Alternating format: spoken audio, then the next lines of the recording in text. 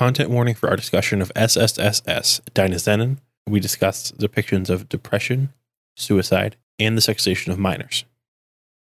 Access mode, Dynazenon.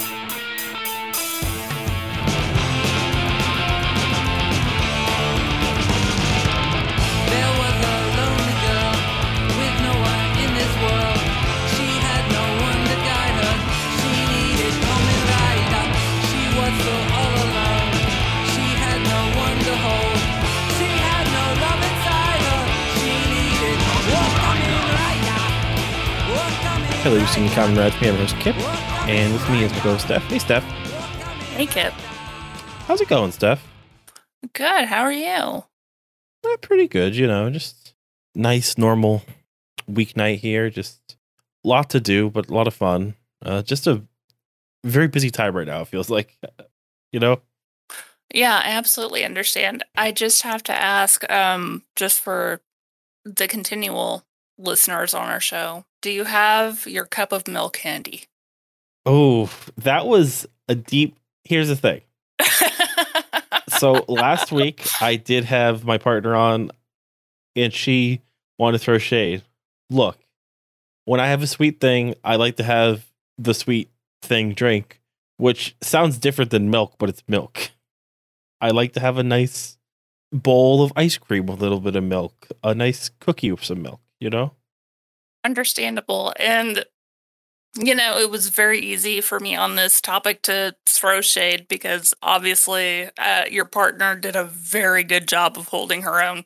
But I have to confess that I am also a person who, if I have a sweet thing, likes to have a glass of milk on the side. So I can't even criticize you as badly as I want to. It's just it comes from being a fussy person, and that's just Yes. like the kind of thing you're like right now, like next to me, like I have like a tea and a water, and like if I'm like having like a meal, I have like a water and a drink, and if I'm having like alcohol, it's like here's my water drink, here's my flavor drink, and here's my water, you know, like, you know. Yeah. As I've mentioned before, I keep a lot of computers on my desk because of how many different things I do. The one consistency is that I actually have at least 3 or 4 drinks at any one time rotating through the whole process. And yeah, if you have something chocolatey, you have to have milk. I'm sorry. It's just the rule. It's just the way it is. It makes sense. Exactly. I was actually glad that you said she held her own, because I was like, when we were talking about doing it, I told her, hey, you're going to do fine. Like, you'll be really charming. And like, she was super worried about it. So I'm glad that like there's like some live confirmation of. Oh yeah, she absolutely killed it. And I'm not just saying that because I love Sailor Moon, so I enjoyed that whole discussion. But, you know, just the fact that she had no problem like standing up and being her own person. Hell yeah. I love it. Perfect. No, and it's hard to do something new too. So like claps all around for her. Oh yeah, yeah. Claps abound too for our subject this week is we're going to be looking at the second Gridman Universe like anime SSSS Dynazenon. But for the claps actually want is for our audience for reaching out when asked to kind of like give us feedback or thoughts on what they want to see us kind of doing. Yes, thank you guys so much for reaching out and engaging. We enjoy the hell out of that. It's one of our favorite things in the world. So thank you for all of your thoughts and suggestions and, you know, reaching out and just building that communication. We appreciate it very much. So I'm going to kind of like summarize what we got as like things people wanted to see. We got a lot of stuff saying like kaiju movies or like kaiju like eiga. Eiga's just like a Japanese like word, or like eiga. It just means movies, like pantheon of movies.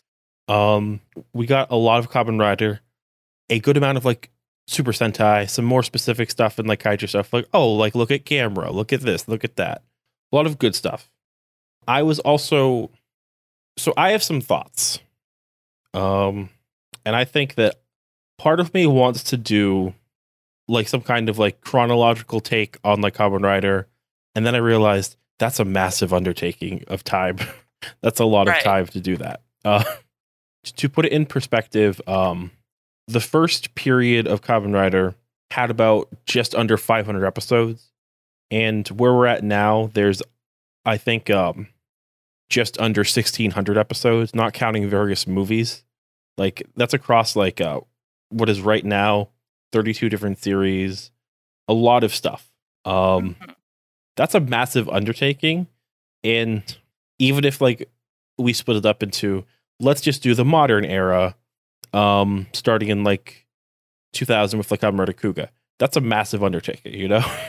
Right, it sounds like it. And I'll just say it just to people who have offered that suggestion, I very much appreciate it.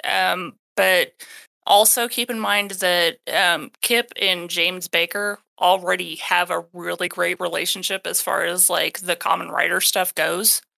And I kind of feel like I would almost be stepping on that to step too much into that world. So I would appreciate a different direction as far as like the Common Writer and the Sentai stuff goes. There's also just what that show is. That's a bi-weekly show looking at the currently airing like the last two seasons, which started with like a whole new generation, like a new emperor in Japan. Like now it's like a new era thing. So like that's almost like already being done in that respect. So I was trying to think, how do we not overload with stuff, but do stuff and have like, how do we find the balance of looking at something and spending like time with it, but also not like spending forever with it? Because like if we did like 2 episodes every 2 weeks of like a show, that's a whole year for one show, you know? Like if we Right. wanted to like take a long look, but also doing like, I love our friends over at like Rangers Blaine, but they're doing a whole season a month, and that's like all they're doing, and that's a Hmm. lot too. That's a lot in a Right. different way. Um, I very much love the way that we formatted all of our watching up to this point. And I very much enjoy anytime we can get into like a excuse me, I'm so sorry. Anytime we can get into a variation of it that's animated to play against like the realistic aspects. So, anything that we can do kind of in that direction, I'm all on board for. I like having that comparative um ideals to go along with anything that we talk about, watch, et cetera, et cetera. Yeah, that's a good point. Because we feel like definitely had like a non-traditional, because like we started with like slice of life, with like Tokusatsu Ga Ga Ga. We have had like lots of animation. Covered like a lot of bases. I would like to look at like stuff like Precur and like Gara, which are like the major franchises like that are like Toku or like Toku adjacent like that we haven't yet. But one other thing though is that you did really like Kamen Rider Cook. I did. There was something so fucking soothing about that series. And it's something that I struggled to explain while we had our guest also, but there was just the nostalgia, the music, the setting, like everything about it was just perfect. I loved everything about Kuga.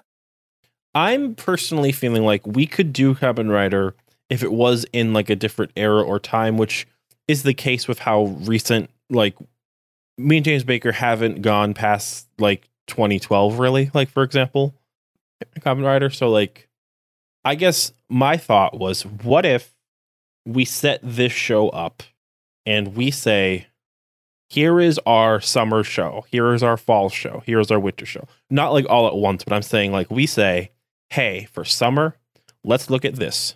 Hmm. Then we make a new decision for fall.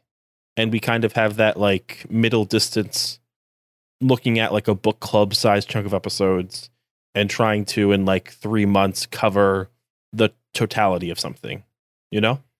Yeah, I actually really like that idea because it lends itself to becoming just familiar enough with a piece of media and getting to enjoy it, and then moving on to something else, which as someone with ADHD, I love.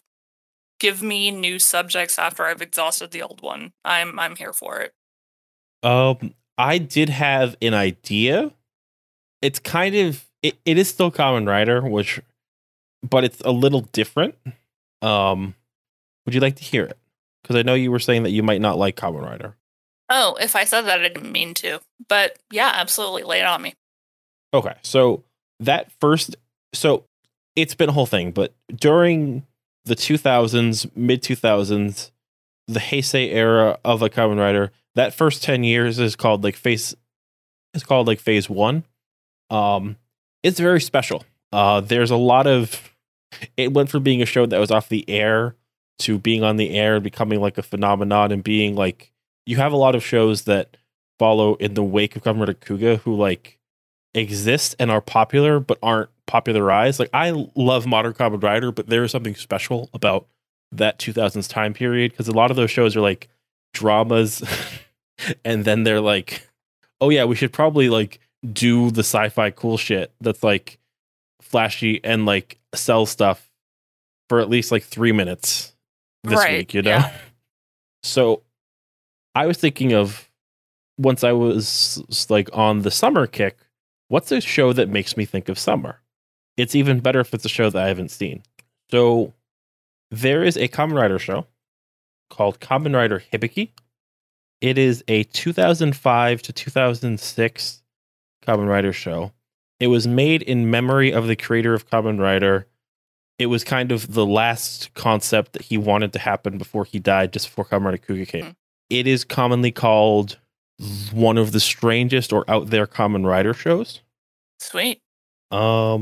Basically, it's has a lot to do with nature and mentorship and finding yourself. And I don't want to give away too much if we start going that way, but it's a show that like has a lot of hiking, has a lot of beaches, has a lot of like strange effects. Like, you wouldn't maybe recognize like some of these characters for being like Kamen Riders, for example. Oh, interesting. Okay, I really like that idea just off the bat, because it sounds like a rough-hewn D&D idea. And so anything that kind of presents its storytelling in a way I'm familiar with, I'm all on board with. But yeah, that sounds super interesting. Can I tell you the concept that the creator had? Please do. What if there were heroes that fought demons with music? Okay, so the writer wanted a band of bards. I get it. I've been there.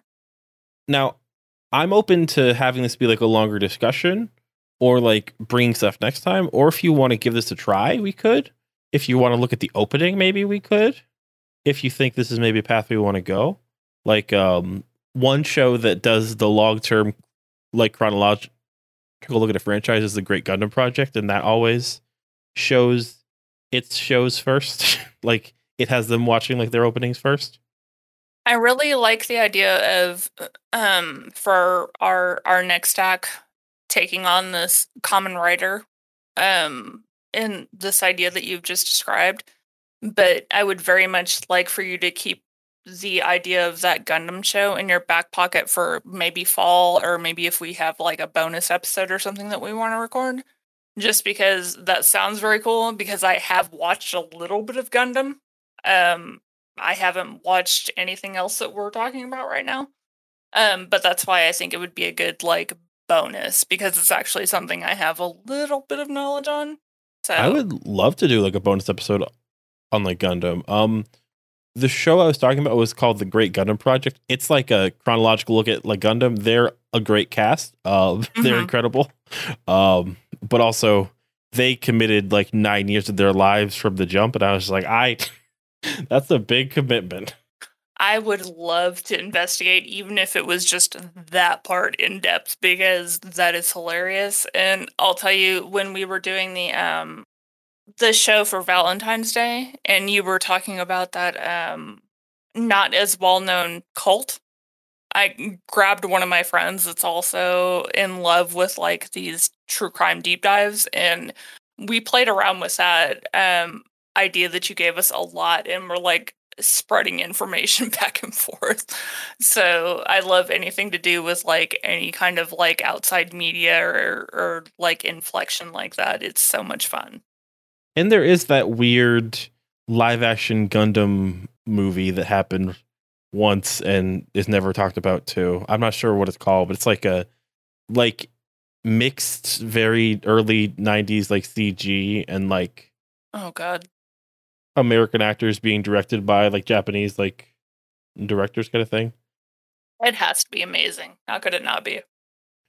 So what do you think? Do you think we should embark on the journey of Kamen Rider Hibiki? I do.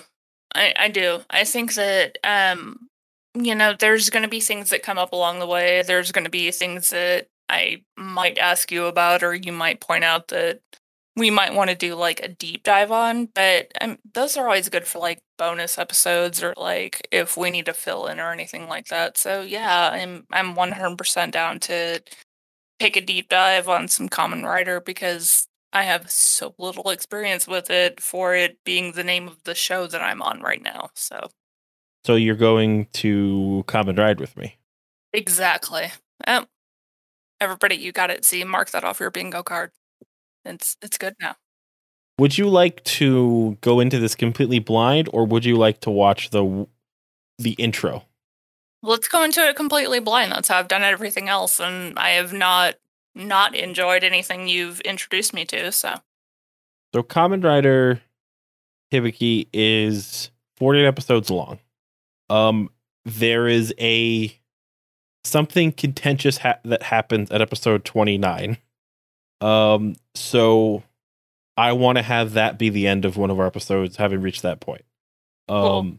So with that, looking at a chart, do we think that for 2 weeks from now, on the first of our Kamen Rider book club, our summer fun book club, we can do Kamen Rider Hibiki episodes 1 through 8. Yeah, I don't see any reason that would be an issue. Can you spell Hibiki out for me? Yes, it is Hibiki. I will put that up. I do think that it's also being uploaded on YouTube officially. I don't know if it's being at a speed that would work for us. But sure, there's other official sources. Yeah, sure enough. Anytime that we talk about something that we're going to record about, I try and make it a point to find at least 3 or 4 good links, just in case the first one. With that, we should talk about what we came to talk about, which is SSSS Dynazenon episodes 1-6. Now, damn, this is a show, huh? It's a different show, but it's a lot of show. I will say with complete honesty, this is since Kuga, the first show that you've had me watch, that I really struggled not to start watching the next couple episodes of, because that episode 6 cliffhanger, yeah, I wasn't ready for it. My loins were not girded. It does help that I think of the shows we've watched, this is the only one that's currently airing, so we couldn't have done that. It doesn't matter. I still had the urge to go watch more, whether it existed or not. I think in like 6 weeks or so, we'll definitely come back to the rest of the series too, and like do that, because that'll be a lot of fun. Yeah. But yeah, I liked Gridman a lot. I feel like this show is doing something a little more complicated too, and like a little, like, it's not melodramatic in the same way, but like it's like I really like it. I think it's like doing a like good job of like a more complicated, just kind of like frame too, you know? The way that I referenced it when I was making my notes was, it's the kind of show that when you first start watching it, you think to yourself, this is a kid show. This is something that, I should have my son and daughter watching. But then it starts kind of getting into these like deep interpersonal relationships with all the characters, and it's really gritty. And in a lot of places, it's actually really dark. It's almost like a Christopher Nolan take on Batman. Like it's it's got the really fun like subplay with the colors and the music to kind of like draw kids in. But it isn't until you start like listening to the character storylines that you're like, oh, these are real people. Like they're trying to make an accurate representation of what legitimate like teenage people go through on a daily basis. So it was a lot of fun because of that, but it was also very not what you would expect on the surface as far as shows go, I think. No, something I always want to think of like too is that when looking at shows that both are trying to do something different or maybe just like don't come from like America, like I think there's a real thing that happens where like we do have to like consider our biases, and I think we've been biased to be like kid show bad in like a lot of like intense ways where it's like, oh, this show is for kids, and like it's like because we've been exposed to years of like ad execs and whatever, like just like putting out crap and saying, well, kids won't mind because kids will like the toy or they will like the color or it will repeat enough versus like you don't often see something like Batman, a man who dresses like a bat called Batman, or like Ghostbusters or Star Wars, like painted with that brush, despite the fact that like they are super kid friendly, like a lot of the time. Like not like all Batman or like all like Star Wars, but like it's like this weird.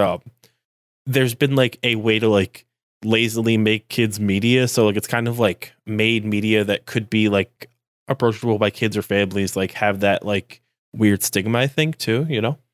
Oh yeah, absolutely. And I say that as someone who is currently raising a teen but was previously raising a toddler. Seems like they were only a day apart. But I watched all of her shows with her. Like she didn't watch anything that I didn't watch also. But there were several shows that she would watch that I preferred as opposed to the other ones, and those are the ones that were giving me like that little bit of adult frequency in them. But I also realized those were the same shows that I ended up hating once I started viewing them not through the lens of someone who had to consume this entertainment with her, but through the lens of someone that was just looking after her, period. And I'm not going to say that makes it good or bad. Absolutely. I'm not trying to, step in and be a Karen. But I do recognize that there are some shows that maybe go a little bit over the top with the adult content trying to appease both audiences. And I think that there is a distinction that you can make with that, and maybe not TV shows where you have a superhero that is actively like decimating small parts of cities to do it. Should probably not be like your 4-year-old superhero.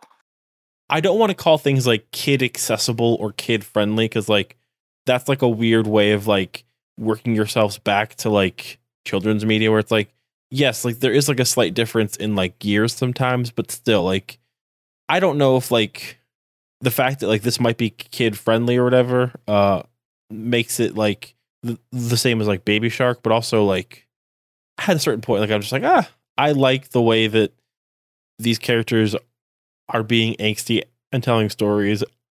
I don't care if it's like PG. This seems like it's not PG. Like this seems like it's like squarely aimed at teens and adults. Like this show, like which is like a little different than like some other shows we looked at.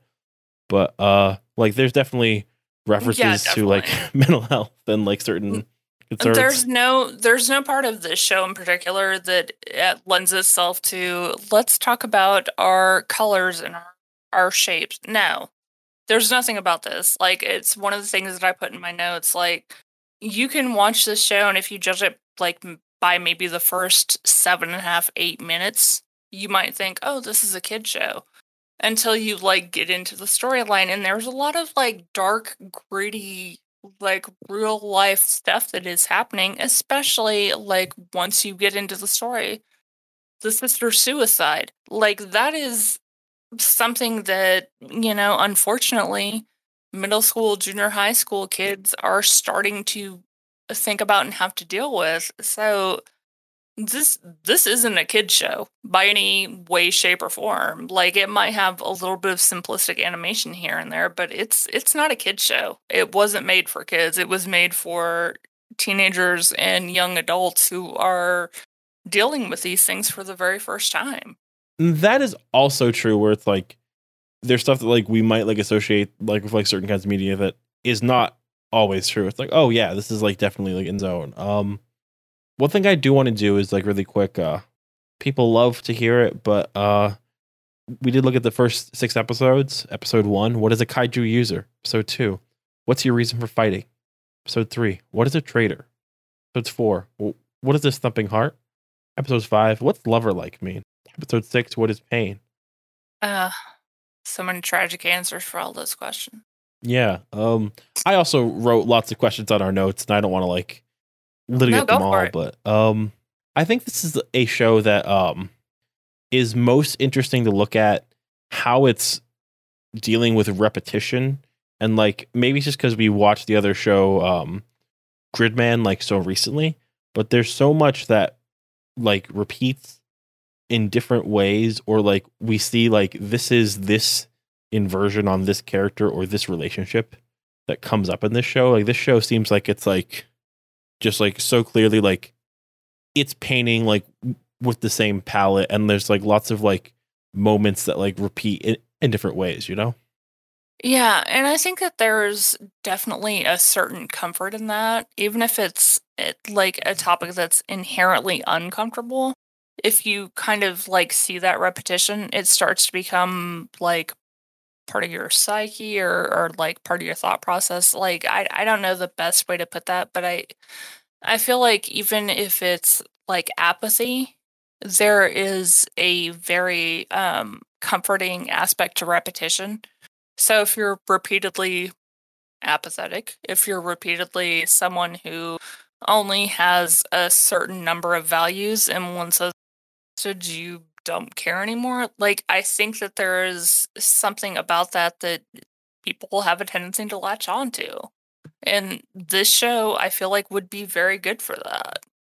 No, and I just like I can't help but like look at this show and think, wow, this is a show that got its order and knew what it was going to do and is doing it. Like, I've been watching like some stuff lately that definitely didn't have the like pre-production time or like money, where it's like, oh, like you didn't get to really bring things in the same way to make it so concise. But like, this is like a tightly wound like clock here too, you know? Like there's stuff like people are seeing the kaiju. There's not mist everywhere. There's no kaiju on the horizon. Like people are seeing the effects. Like that second episode is, you see like Yomogi and like Yume like going out to like see the wreckage. You know, like this is a different like world stakes. Like this is like there's different focus here. Like some of the same things are happening, but they're all in like a different context too. Yeah, and I think to me, like, I really enjoyed the show. I loved all the like the step up, the nuances, like everything. They played the entire show, I felt like, as far as like the heroic got perfectly. The only thing that bothered me was there was so much like question about, and from an outsider's perspective, there was so much question about like timelines and how things were associating, and like the way that everything was supposed to be, like if it was supposed to be this nice peaceful like ambient atmosphere, or if it was supposed to be like this really chaotic, oh yeah, we see kaiju every day. Like there was so much about like the background information that I felt like was conflated, that was the only thing that I would feel like I had an issue with this show. It does definitely, the mist and the dreaminess and the like amnesia and the things resetting every day does make the logistics better than like I'm going to take this like plane to school really quick and then put it back in my pocket. You know, that's like a definite like thing. Right. I do wonder though, because like it does seem like people are barely talking about what's going on with the kaiju Mm-hmm. for it like being a constant issue, but also like it did sound like maybe like things were happening across the country or at least like across the city more because like it's like, oh, like how do I get to the fight? Like, oh, we're going to the mountains to train. Like there is like some weird like fudging with distance, I think, happening. Yeah, definitely. They were definitely playing a tabletop there as far as justice was concerned. Actually, one of the questions that I wanted to ask you was if you were going to be part of the Dynazenon, which part would you be? Ooh, that's a hard question. Because here's the thing. Got the boat sub. That one has cool attacks. Seems like it's very situational, but you're guaranteed to get a special episode just about taking care of yourself and what you can do. There's the plane, always good to be a plane. There's the car, like you're always a car. Then there's the like .5 robo kind of thing, like I'm the fighter like inside of stuff. Right. Probably the fighter inside of stuff, because then I could like have some fights of my own. Gotta be honest. What about you? I don't know. I kind of like went through a lot of emotions watching these first 6 episodes, but I think I would have to be the driver. I'd have to be the car. Not only am I also like in real life a great driver under pressure, intentionally bought a manual. Hell yeah. But anyway, yeah. You bought a manual. Yeah. I thought you were saying that you were a bottom annually. And I was like, okay, that's good to know. Well, I mean, yeah. Subscribe to my OnlyFans. www. No, just joking.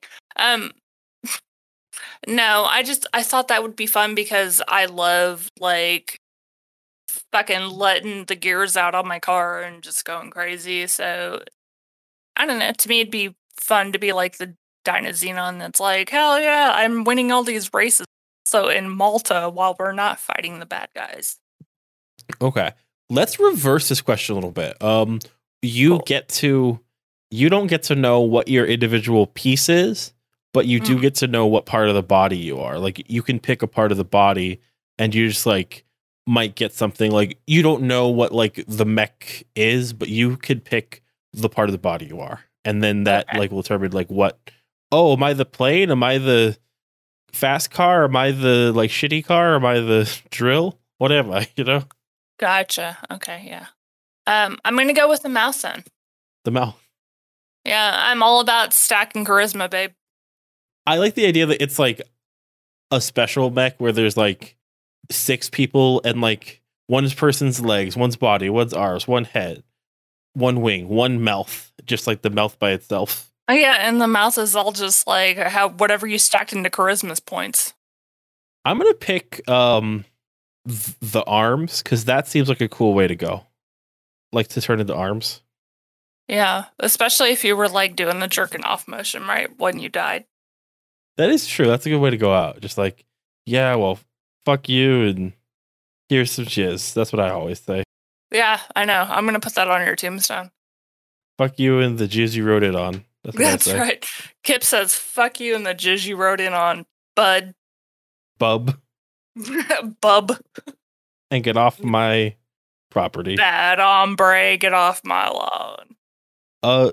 But no, one thing I do want to say is that all these characters have a little bit more definition to them going into them than in Gridman. Because like you have stuff like Yomogi is all about being independent, and we see him and he's like with his friends, but he's like super like half checked in, half checked out, like, oh, I'm popular, but I'm not actually friends with these people. And then we like see him like at work, we see him like giving up like his mom's like boyfriend's like money and like wanting to like have his own stuff. And like it's very interesting to see like what they're trying to do with him, you know? The part that was very interesting for me was the fact that not only was he at work, but like he had this very, very weird dynamic with a woman who was much older than him. And that just might be like my inner mom coming out and being like, that's fucking weird, don't do that. But yeah, there is something a little bizarre about somebody as old as his coworker was being that invested in his love life. We do see, like, she's also the person who was the childhood crush of Koyomi, who's like out having food with him later. So like, she's in both of their stories. That's true, but you also have to remember that Kiyomi was pure fucking chaos, which was also why he was one of my favorite characters, don't get me wrong. But he was pure fucking chaos. It's a character that I've definitely known working jobs in high school and college, like the person who's like older but like doesn't feel like they're like an adult or like a parent's age. Like they're just like, oh yeah, like I'll talk about stuff with you and I'll like pry in your personal life and like what have you. That definitely does happen. It's kind of fucked up, but like it's like on the annoying end of the fucked up rather than like the other stuff. Yeah, I get you. Yeah, and it's not to say that like that's necessarily dangerous. For my aspect, it's just weird when anybody's that invested in you. And yeah, it was kind of weird how invested she was with him. But it did give him a place to kind of like blow his steam. So, can't be that mad about it. Because there's this point, like I forget the exact like question she asked him, but like when she finds out that he was with like a like girl, like she says, "Were you with her erotically?" And then he was like, "Not erotically." Yeah. There's definitely something going on with her with what we see from Koyama in the flashbacks, and like he seems like actively traumatized by her. But like, if it wasn't for that, she would come off as like somebody who like got married, wasn't really feeling it, and is working and is like her entertainment and like her investment is like getting too close to people. And like that does kind of match like the going out to eat with like Koyomi too, where it's like that seems like a weird thing to do with somebody who like you haven't seen in like 20 years that like does not seem that comfortable either, you know? Yeah, exactly. And I think one of the notes that I read about Kiyomi was just the fact that he, at least the 6 episodes that I watched, like was for all intents and purposes like the nice guy that like people who claim to be a nice guy aspire to. Like he was he like put himself out there. He really, for better or worse, much worse, kind of let these people into his circle. And it sucks that he got taken advantage of, but for all intents and purposes, he really was just, as far as he knew, trying to do the right thing by the people around him. So he was a good character in that respect. And Japanese media definitely has a weird hate boner for NEETs where it's like, oh, like they like have this whole like lost generation. They have some people like we're just like outside of like I don't want to be part of the whole like salaryman like work culture like till I die culture. And there are lots of people who like are usually like derided more by the narrative. So to see him being treated as like a good person but like a traumatized person and like maybe like a person who like needs some kind of healing or like some support that they're not getting is definitely better than what I could expect, because like I was expecting the character to be more of a joke and more of like a pathetic character in a much different way too, like when I first saw him. Right. And I will say that's as far as this show goes, it definitely had its pros and its cons, but it did take mental illness very seriously, and I will give it that. Especially as far as like the sister having to come to terms with the fact that her older sister might have committed suicide instead of being murdered like she'd been thought this entire time. Like that's, when you're in high school, I feel like for people who have certain mental disorders, that's a very real time to feel suicidal. So the fact that they handled that with as much grace as they did was a really big shout of respect to that production company, because that's definitely not something that I feel like a lot of companies are prepared for. So they definitely like pulled out all the stops for that.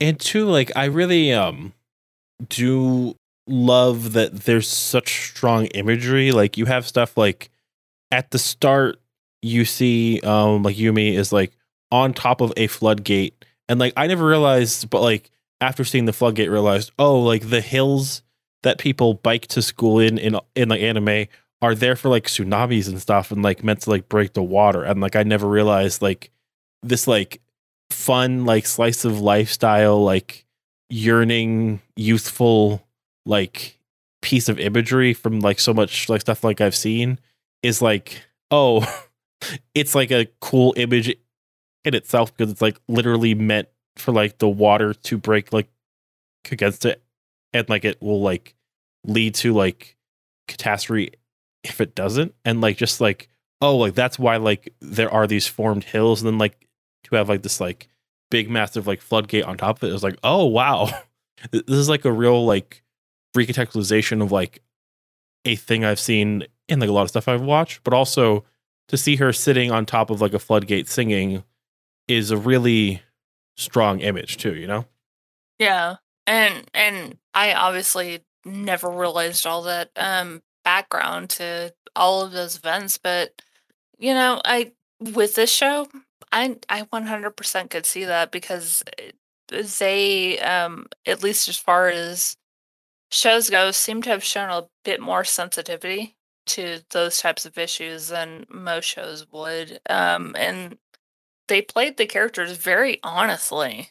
I felt like it, as gritty as it probably could have been darker if they decided to play him that way, but they didn't. They just, it seemed like all of the characters played very honestly to their style. And I do think the implication was that she was on top of the floodgate where her sister died, which is a lot. Because like we only get like a split second flash of that moment too, and like they're very like there is definitely a content warning. Maybe I should make sure content warning for mentions of like suicide and like mental health issues at the top of the episode. But yeah, like I love the way that like her name is like Yumi too, which like means dream in Japanese. So like it's interesting because Japanese is a complicated language that I don't speak, so maybe it's like the characters are vastly different, but I also know that like Yumi is the spelling when it's like translated over that is the same for dream as her name, which is like in Yeah, for sure. and her imagery is like the two interlocking like the black and like the white like ink, which is like symbol of like life and death, and like interlock like to show like her and her sister, and like it's a puzzle but she can't solve it. But also that recurs like a lot too, like episode 6 when Koyomi is meeting with the lady from Yumongi's like work. They have umbrellas that are not interlocked that look like the eggs and have the same color scheme too. So it's like a cool thing like that comes back. The like marble from Gridman that was like shining, that comes back in the way that there's these weird pieces of marble or like glass that are like starlight that are like misshapen, and we see the youngest member of the cast like Chisei like find a piece, and like I think like that's going to come up later too. It's like there's lots of stuff that's like just close enough but different in the show. What do you think of her? Because I like don't mind conceptually a character who's like 12 or 13 who's like dressing like she thinks she's cute, but then part of me is like, that's icky. You know? To me it was definitely icky. Okay.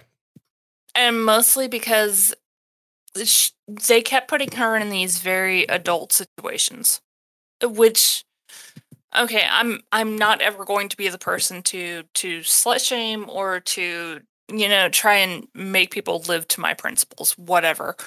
not even but. I'm going to Yeah. say you're presenting yourself a certain way. Fine.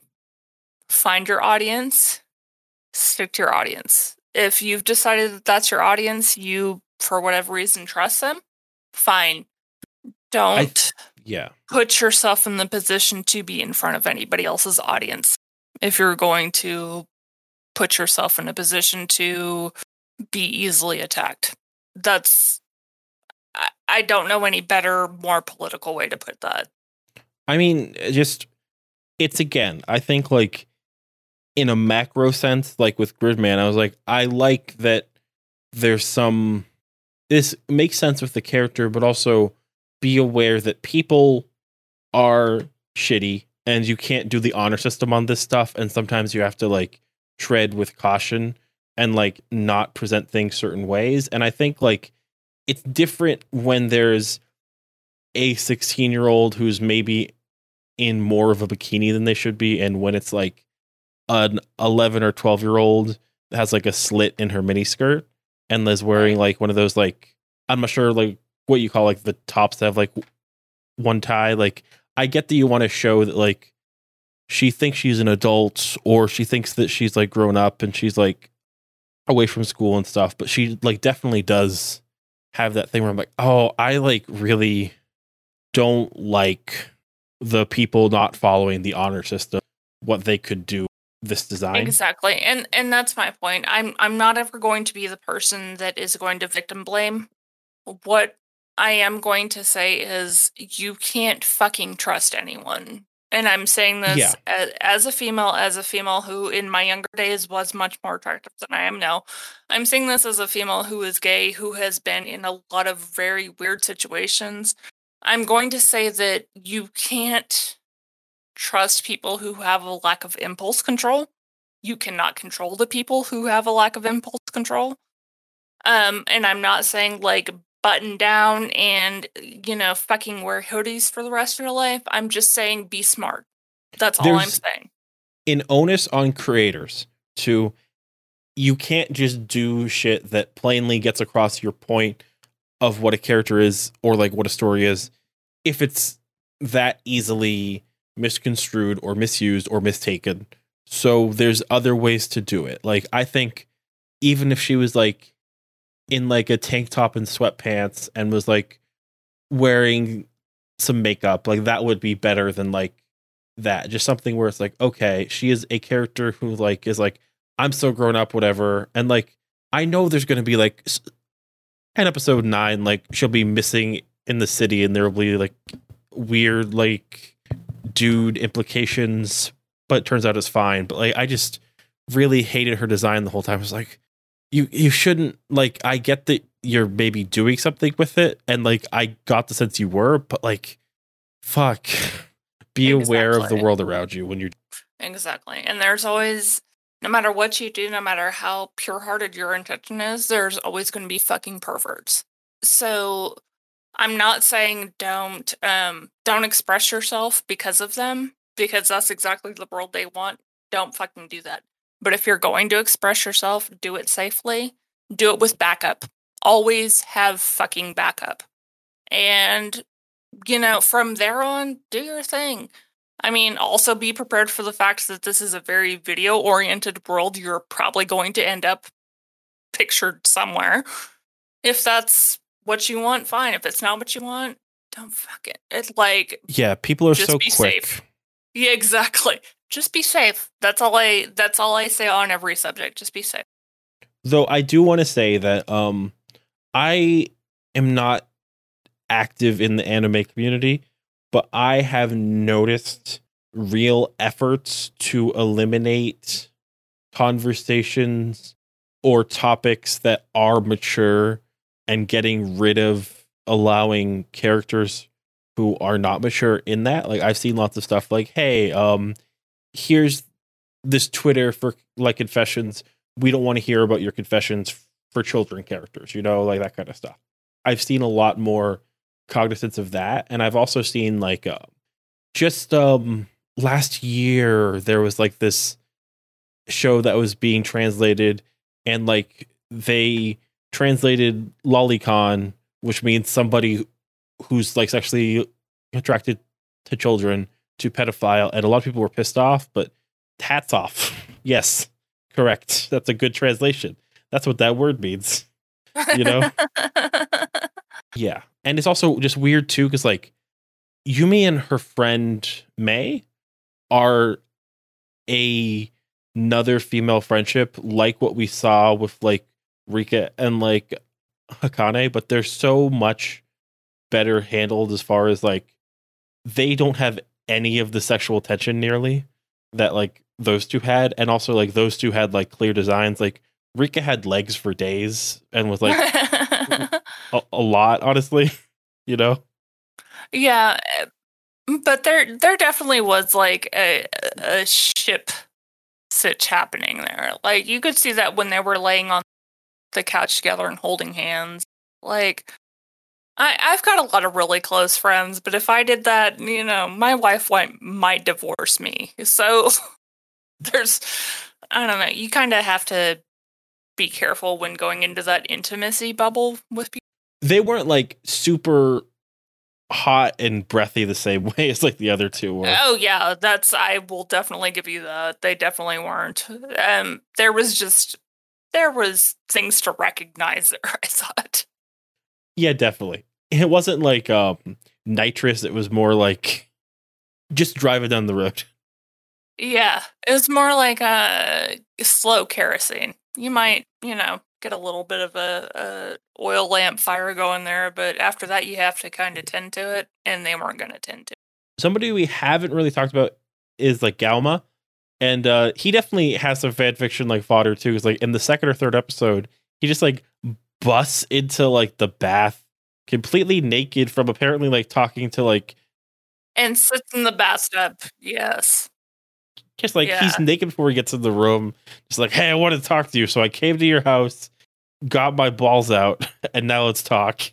My favorite part was putting the cold water faucet over his no parts. That cracked me up to no end. But then to show in the very next scene him sitting in the bathtub, like he was my absolute favorite version of like chaos magic. Like Galma had all of it. He just made me laugh so much. I love physical comedy. There should be more physical comedy, more like people holding up watermelons and bananas, and really like anything that they did in Austin Powers, they should do more of now, I think. Oh yeah, I'm all about the Austin Powers movie. First off, hell yeah. Second off, he was hilarious in every scene that he was in. Like I loved him. He was probably my favorite character out of this franchise. Oh, you mean like Galma, not Austin Powers? Like I thought you were talking about Austin Powers. Either of them, honestly. True.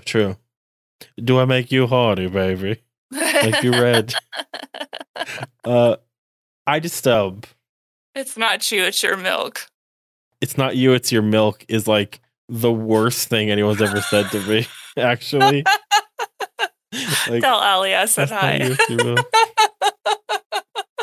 But yeah, just he's a fun character because like he's definitely the grid man of this show insofar as like the mysterious character from another world. Well, not only that, but he's so goofy. Like, that's what's fun about him. Like, he has no problem, like, being rude or impetuous or anything. Like, he is just all down for, I'm going to get my food that I want to get. I'm going to get my sleep that I want to get. And then I'm done with you. Fuck you. And that's my life. Like, he's just such a fun character to have around. And, like, there's, like, lots of stuff, like, he's eating crabs when they're talking about like betrayal, and it's like, okay, it's like super on the nose. Like his house under the like bridge. That's and basically they keep like showing the crabs. That's what made it funny. The crabs are just like, fuck this guy, and he could not care less. Like this cast feels stronger than the other cast. Like as much as like I liked it, still wish they were more responsible with their like child characters like outfit, but besides that there's really no complaints in like the way the cast is being like, like they work. It's like the last show was about a character like, and like they were like head shitting, they were transforming. This is like a show about like for characters who are like in like a like gas high, like in like a like combination, and like I like how like that came down to strengthening what the ensemble had to do really strongly too. Right. To the point where like you have like different scenes, like the like fake Starbucks and the fake like 7-Eleven scenes like happening and like recurring from the like that past show, but for different people, and like a lot of weird things going on. Like I do want to talk a little bit actually about the villains in this show, the Kaiju Eugenesis, which is a very evocative name. It's a name you can make when you're an anime that you maybe couldn't do in like an American show, for example. You know, I think that this particular band of villains was very poetic for this line of TV shows just because they were so unique. I loved the fact that they were like portrayed as these like deeply sensitive, artistic type of characters. And that they had like a real understanding of the kaiju and how they were approaching the world with them, as opposed to, you know, just being very two-dimensional like a lot of villains tend to be when we're watching these type of shows. And the fact that they were willing to each of them take the time to kind of learn a little bit about like the hero and how they were approaching, you know, taking them on and like battle strategies and everything. My favorite being the character that kept thinking that he was dying, going, "Oh, I thought I was dead there." Favorite line that gets repeated during the whole series. and they're all like very clearly like meant to be foils to the main cast, like in like Dynazenon too, where it's like, oh, like you're like redheaded and you're mad. Like the only place like where it gets like kind of fuzzy is that they avoid the thing where like the girl is the girl that like lots of like superhero stuff do, where it seems like Mujina is more like aligned with Koyomi and like Suzumi is more like aligned with Yumi too, you know? Mm-hmm.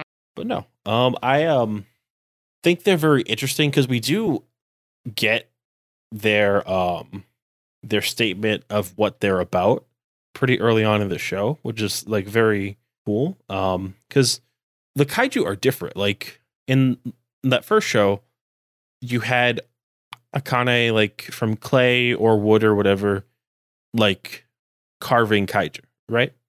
Versus here, kaiju are like just little things like that exist and you could probably take out with like modern military like hardware that get made gigantic and much more threatening. Compared to in that last show it was like instance aberration, now it's instance like domination. And one thing is that like each of these kaiju has like an ability that's basically meant to provide them distance from other people around them. Basically, like if you get within like the personal space of like this kaiju, like you're getting like the shit kicked out of you, basically, like melted or like exploded or crushed, which is like fun. Right.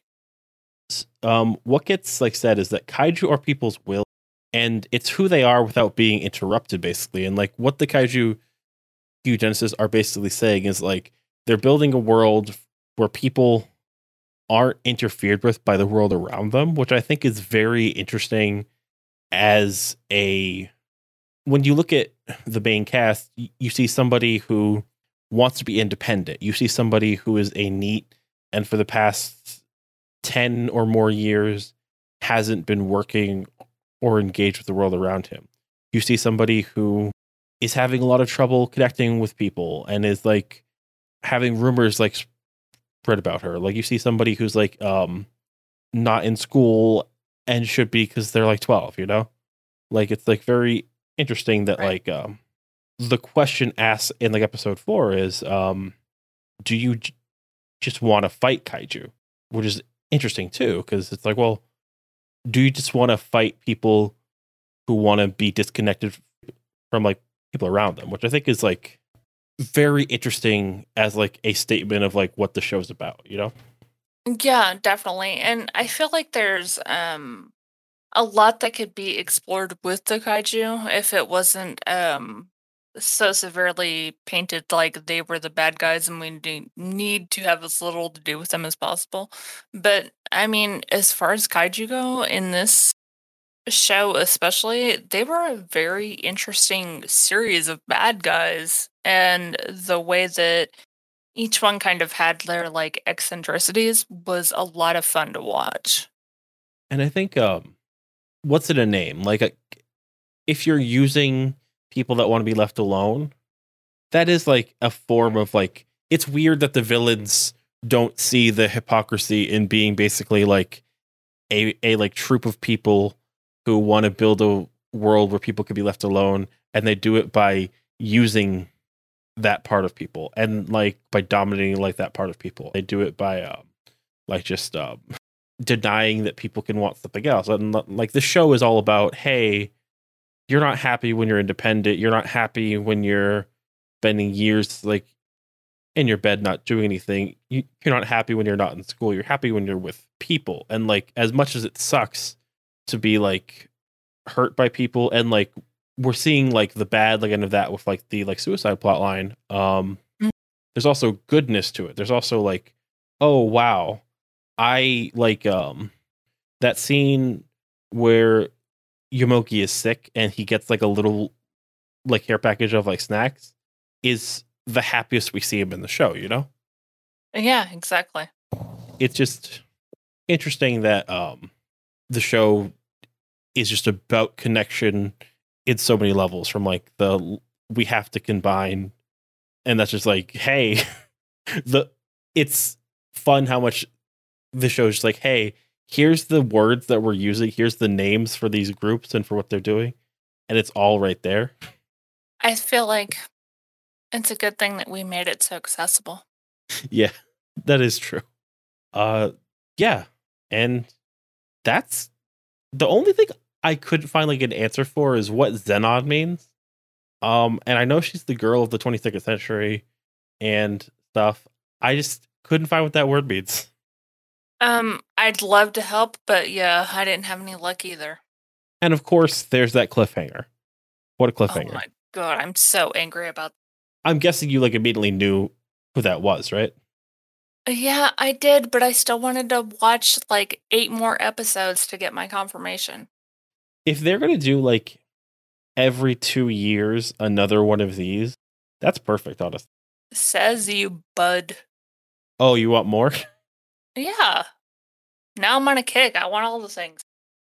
So, Steph, you also had something like that, like you wanted to announce you're starting up too?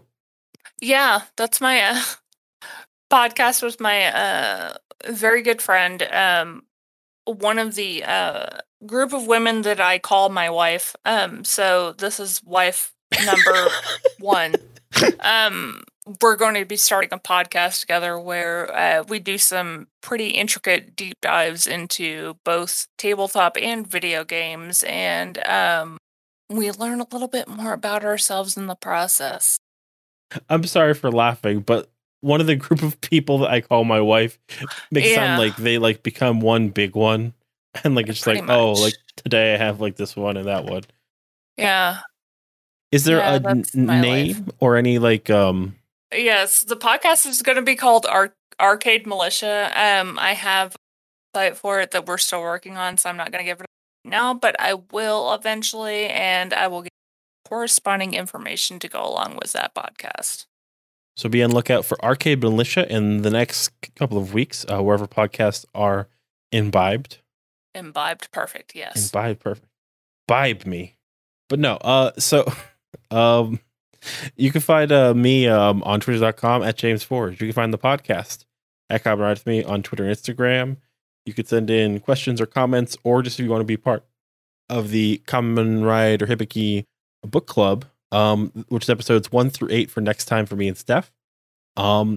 please send questions to podcast@ComeRideWithMe. A lot of fun to be had there. I'm really excited to do like a seasonal kind of show. And I think even like that's the kind of thing where there's lots of flexibility, or maybe it's like the kind of thing where in the future, if we had the right person, like it could be like, oh, for the fall, look at this. It's Rodney Dangerfield.